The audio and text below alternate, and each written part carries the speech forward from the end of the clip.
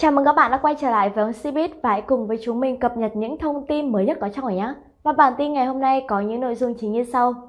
Tin đầu tiên, dân mạng xôn xao Dương Mịch ly hôn vì Lưu Khải Uy đã bí mật kết hôn từ 10 năm trước ở Canada. Tin thứ hai, Tiêu Chiến luôn im lặng trước bão scandal bị tẩy chay có đúng đắn. Tin thứ ba, mặc kệ tin đồn phẫu thuật thẩm mỹ, mỹ nữ 4.000 năm cúc tịnh y khiến Cnet phải trầm trồ. Tin thứ tư, Angelababy bị chỉ trích giả tạo trong hình ảnh show mới xảo thủ thần thám.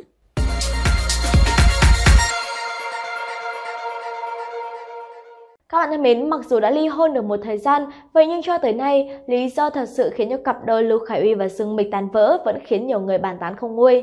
Và mới đây thì có một blogger đã tiết lộ rằng lý do đó chính là Lưu Khải Uy đã bí mật kết hôn với người khác ở Canada vào 11 năm trước. Và cụ thể thông tin này như thế nào, chúng ta sẽ cùng nhau tìm hiểu kỹ hơn ngay sau đây nhé.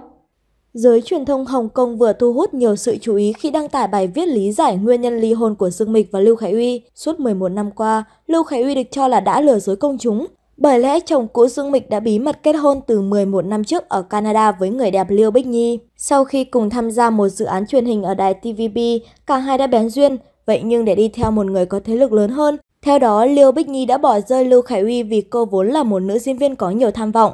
Sau này, Lưu Khải Uy chỉ công khai duy nhất một lần với Dương Mịch khi kết thúc mối tình với Lưu Bích Nhi.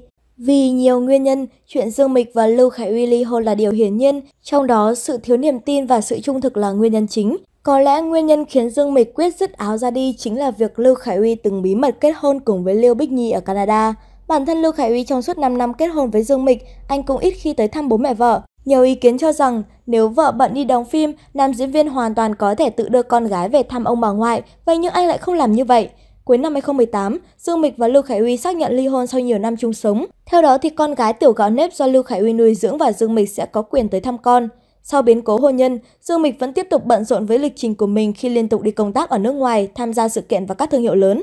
Mặc dù sự nghiệp diễn xuất của cô có phần ảm đạm trong năm qua, vậy nhưng giá trị thương mại của Dương Mịch vẫn ngày một tăng khi cô được nhiều nhãn hàng để mắt tới. Thời gian gần đây, Lưu Khải Uy vướng tin đồn hẹn hò vậy nhưng anh phủ nhận. Ngoài ra, trong những hình ảnh mới của dàn diễn viên TVB, Lưu Khải Uy cũng bị cho là đụng chạm dao kéo vì gương mặt khác lạ. Là một con người bận rộn, Dương Mịch luôn bị chỉ trích vì trách nhiệm làm vợ và làm mẹ. Thậm chí có netizen còn khẳng định rằng do nàng Bạch Thiển quá chú trọng sự nghiệp nên mới dẫn tới nguyên nhân làm hôn nhân tan vỡ. Vậy nhưng, cách đây không lâu, truyền thông vô tình chụp được hình ảnh của Dương Mịch xuất hiện với tâm trạng vui vẻ trên đường phố. Điều này đã làm dấy lên một cuộc tranh luận của netizen. Nhiều cư dân mạng cho rằng Dương Mịch nếu có thời gian rảnh rỗi hãy về thăm con gái tiểu gạo nếp. Tuy nhiên, cũng có fan hâm mộ lên tiếng bênh vực cho rằng đây là thời điểm dịch bệnh đang tránh di chuyển từ Bắc Kinh tới Hồng Kông để bảo vệ con gái an toàn. Trước những bàn tán của netizen, Dương Mịch vẫn giữ im lặng. Cô chưa từng lên tiếng giải thích trước những lời chỉ trích nào. Vào cuối tháng 3, truyền thông xứ Trung đăng tải thông tin khu nhà Lưu Khải Uy bị cách ly sau khi phát hiện một người bị nhiễm Covid-19 tại khu vực đắt đỏ này. Ngay sau khi thông tin được đăng tải, nhiều người lo lắng cho gia đình Lưu Khải Uy, nhất là con gái tiểu gạo nếp. Do bé còn nhỏ tuổi nên nhiều người lo lắng sức đề kháng của bé không mạnh bằng người lớn, khó chống lại đại dịch này. Trước những xôn xao trên mạng xã hội, bố Lưu Khải Uy đã khẳng định là bé tiểu gạo nếp đã có ông bà nội lo mỗi lần di chuyển. Ngoài ra thì bố bé cũng ở nhà chăm sóc con rất chu đáo nên mọi người không cần phải lo lắng. Ngay sau đó, nhiều người quan tâm tới động thái của Dương Mịch. Tuy nhiên, nữ diễn viên vẫn giữ im lặng và không ít fan hâm mộ đặt nghi vấn rằng không biết nàng Bạch Thiển có gọi điện về thăm con gái của mình hay không. Từ sau khi ly hôn với Lưu Khải Uy, Dương Mịch liên tục bị chỉ trích về trách nhiệm làm mẹ. Vì quá mải mê kiếm tiền, trong những dịp đặc biệt của tiểu gạo nếp, cũng chỉ thấy Lưu Khải Uy xuất hiện bên cạnh con bé. Còn về phần chồng cũ của cô thì với thân phận là một người bố, Lưu Khải Uy đang làm tốt nhất vai trò và trách nhiệm của bản thân mình. Sau sự việc fan hâm mộ của Tiêu Chiến report Aotori dẫn tới sự nghiệp của anh chàng đang bị ảnh hưởng vô cùng nặng nề. Tuy nhiên thì cho tới thời điểm hiện tại thì bên phía Tiêu Chiến vẫn một mực giữ im lặng. Vậy đây có phải là một giải pháp đúng đắn và thông minh nhất từ nam diễn viên hay không? Chúng ta sẽ cùng nhau đi tìm hiểu kỹ hơn về câu trả lời ngay sau đây nhé. Gần đây trên mạng xuất hiện tin Tiêu Chiến có thể sẽ đứng trên đỉnh cao lơ lửng một lần nữa vào trước cuối năm nay. Như mọi người đều biết, cách đây không lâu tài nguyên của Tiêu Chiến tổn thất rất nhiều, có phim truyền hình khởi quay thì đổi người. Không những vậy, tài nguyên cũng theo gió mà bay, tin tức tiêu cực cũng nối theo sau đó. Giờ đây khi mọi chuyện đã trôi qua thì những tin tức tốt liên quan tới Tiêu Chiến cũng dần xuất hiện. Theo nguồn tin từ các blogger chung cho biết rằng Tiêu Chiến sẽ có một tác phẩm đam mỹ chuẩn bị khởi quay, hay Cửu Châu Phu Nhân có sự tham gia của nam diễn viên cũng sẽ khai máy vào tháng 5. Ngoài ra, trước khi kết thúc năm 2020, Tiêu Chiến có thể sẽ có 3 tác phẩm lên sóng. Trong đó có bộ phim hợp tác với nữ diễn viên nổi tiếng Dương Tử đang nhận được rất nhiều sự mong đợi của khán giả, đó chính là Dư Sinh xin chỉ giáo nhiều hơn. Nếu như không có thêm sự cố nào ngoài ý muốn, thì việc Tiêu Chiến đứng trên đỉnh cao một lần nữa là điều hoàn toàn có thể xảy ra. Nhìn lại chuyện đã xảy ra trong mấy tháng nay, những gì Tiêu Chiến đã trải qua có thể nói là vô cùng kịch tính. Nhưng khách quan mà nói, cách làm của Tiêu Chiến tương đối chính xác. Lúc fan hâm mộ đoàn kết tuyên bố cùng nhau report, Tiêu Chiến vẫn không lên tiếng. Sau khi chuyện ngày càng lớn, Tiêu Chiến bị liên lụy rất nhiều, vậy nhưng bản thân anh chàng vẫn chọn cách im lặng, chỉ có phòng làm việc lên tiếng xin lỗi mà thôi. Cũng chính vì vậy mà có không ít blogger và chuyên gia trong giới bắt đầu lên tiếng phê bình nam diễn viên.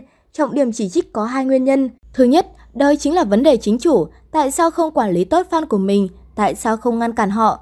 Thứ hai chính là sau khi chuyện xảy ra, tại sao anh chàng vẫn không lên tiếng, phía quan hệ xã hội của ngôi sao Trần Tình Lệnh xử lý việc thế nào, tại sao không để nghệ sĩ lộ diện lên tiếng xin lỗi ngăn ngừa tổn thất. Từ lúc bắt đầu tới nay, một lời Tiêu Chiến cũng không nói, chuyện là do fan hâm mộ làm, tới giờ anh cũng không lên tiếng, bản thân cũng bận việc của mình. Đây được coi là thái độ chính xác của một minh tinh. Fan hâm mộ là fan hâm mộ, nghệ sĩ là nghệ sĩ. Nghệ sĩ có fan hâm mộ là nhờ vào những sự hy sinh và thành tựu của họ về mặt nghệ thuật. Fan hâm mộ chỉ là một nhóm người thích nghệ thuật của minh tinh. Chính xác mà nói, giữa họ không có sự liên hệ cần thiết nào, hành vi và cách nghĩ của đối phương không cần chịu trách nhiệm. Hiện nay, nhiều người xem mối quan hệ giữa nghệ sĩ và fan hâm mộ như sự liên kết, ám chỉ nghệ sĩ phải chịu trách nhiệm với fan của mình. Vậy nhưng trên thực tế, fan nhiều như vậy, không dưới 1 triệu người, nghệ sĩ làm sao có thể chịu trách nhiệm quản lý hết.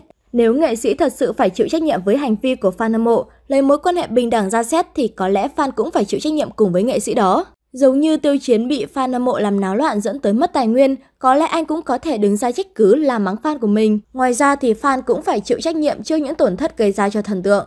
Vậy tại sao Tiêu Chiến vẫn không lên tiếng, cũng không trách cứ fan hâm mộ dù chỉ một câu? Thái độ rất rõ ràng, anh muốn thể hiện một điều, nghệ sĩ là nghệ sĩ, fan hâm mộ là fan hâm mộ, mọi người thích tôi thì chính là fan của tôi. Nhưng mọi người đều là cá thể độc lập, không ai phải chịu trách nhiệm cho hành vi của ai cả. Được mệnh danh là mỹ nữ 4.000 năm có một tại Trung Quốc, và mặc dù bên cạnh đó cô nhận phải rất nhiều chỉ trích vì phẫu thuật thẩm mỹ, vậy nhưng thì danh tiếng của Cúc Tịnh Y chưa bao giờ có dấu hiệu hạ nhiệt. Lý do là gì? Chúng ta sẽ cùng nhau tìm hiểu kỹ hơn ngay sau đây nhé! Là một trong những trường hợp gây tranh cãi của làng giải trí xứ Trung, mỹ nhân 4.000 năm Cúc Tịnh Y từng gây xôn xao trên mạng xã hội vì hình ảnh trước và sau khi gia nhập làng giải trí quá đỗi khác biệt. Trên trang cá nhân Weibo của mình, cô nàng liên tục update hình ảnh cuộc sống thường ngày. Một bình luận từng đánh giá, dù ở góc độ nào, cô ấy vẫn rất cuốn hút. Mới đây nhất, Cúc Tịnh Y đã chia sẻ với người hâm mộ hình ảnh màu tóc nâu đỏ mới của mình cùng với loạt ảnh cô nàng mặc chiếc áo khoe khéo xương quai xanh kết hợp cùng với quần jean trắng. Tuy trang phục đơn giản, vậy nhưng mỹ nhân 9X lại khiến người hâm mộ dành nhiều tình cảm với hình ảnh vô cùng trẻ trung và thanh xuân. Từ thần tượng âm nhạc tới mỹ nhân 9X nổi tiếng của Trung Quốc, Cúc Tịnh Y chỉ mất 6 năm để đạt được vị trí của nhiều nghệ sĩ mong ước. Theo đó, tên tuổi của nữ thần cổ trang thế hệ mới rất được yêu thích ở đất nước tỷ dân với lượng fan hùng hậu không kém các nghệ sĩ nổi tiếng. Cúc Tịnh Y sở hữu vẻ ngoài mong manh, dịu dàng được đánh giá là hợp dòng phim cổ trang. Nữ diễn viên đã tạo nên cơn sốt với vẻ đẹp không tì vết, góc nghiêng vô cùng hoàn mỹ cùng làn da trắng mịn khiến cư dân mạng phải có cái nhìn khác về mình. Các bạn thân mến, Cbiz là một trong những nữ diễn viên được yêu thích rất nhiều ở Trung Quốc. Cô không chỉ được yêu thích qua những bộ phim điện ảnh hay là những thương hiệu thời trang mà còn là vì tham gia nhiều show giải trí. Tuy nhiên, cũng vì show giải trí thì mới đây cô nàng bị chỉ trích là giả tạo và chơi không hết mình. Lý do là gì? Chúng ta sẽ cùng nhau tìm hiểu kỹ hơn ngay sau đây nhé! Cbiz mấy năm trở lại đây đều đứng đầu về nhân khí, đại ngôn và đặc biệt là thời trang. Ngoài tham gia về show nổi tiếng như Chạy Nào Anh Em, Cbiz cũng tham gia nhiều show khác như Vương Giả Xuất Kích, Đối Tác Trào Lưu.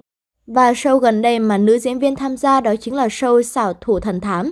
Cbiz kể từ sau khi tham gia show Chạy Nào Anh Em đã thu hút rất nhiều sự chú ý và lượng fan hâm mộ lớn. Hơn nữa chính là khi trở thành bà xã của Huỳnh Hiểu Minh thì độ nổi tiếng của Cbiz càng ở đỉnh cao, nhiều tài nguyên như phim ảnh, đại ngôn và thời trang tới tận cửa. Ngoài ra, Cbiz còn tham gia nhiều show khác và gần đây nhất chính là hình ảnh của cô công bố chương trình mới Xảo Thủ Thần Thám.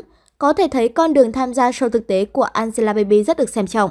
Trong game show mới này có tung video thì thấy rằng Cbiz với tạo hình tóc hai bên, tạp dề màu cam. Tổng thể thì nhìn cô nàng như một thiếu nữ của tuổi mới lớn hiện nay. Mặc dù đã là mẹ một con vậy nhưng làn da và gương mặt chăm sóc vô cùng tốt, năng lượng tràn đầy. Mặc dù tạo hình của nữ diễn viên được khen ngợi, vậy nhưng nhiều cư dân mạng lại chú ý tới chi tiết tay của Cbiz và đưa lên bàn luận chỉ trích.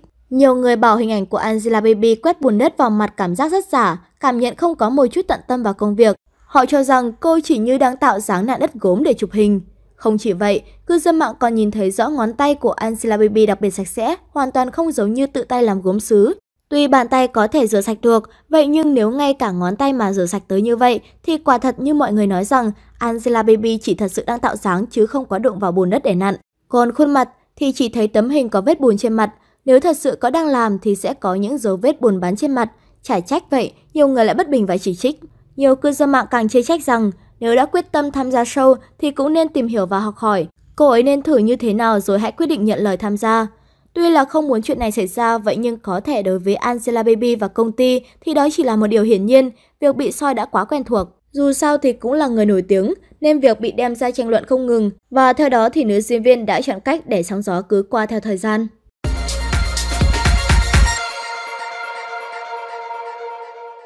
Chúng mình là Hóng Cbiz, đừng quên like cũng như subscribe kênh để không bỏ lỡ những thông tin mới nhất có trong này nhé. Còn bây giờ xin chào và bye bye.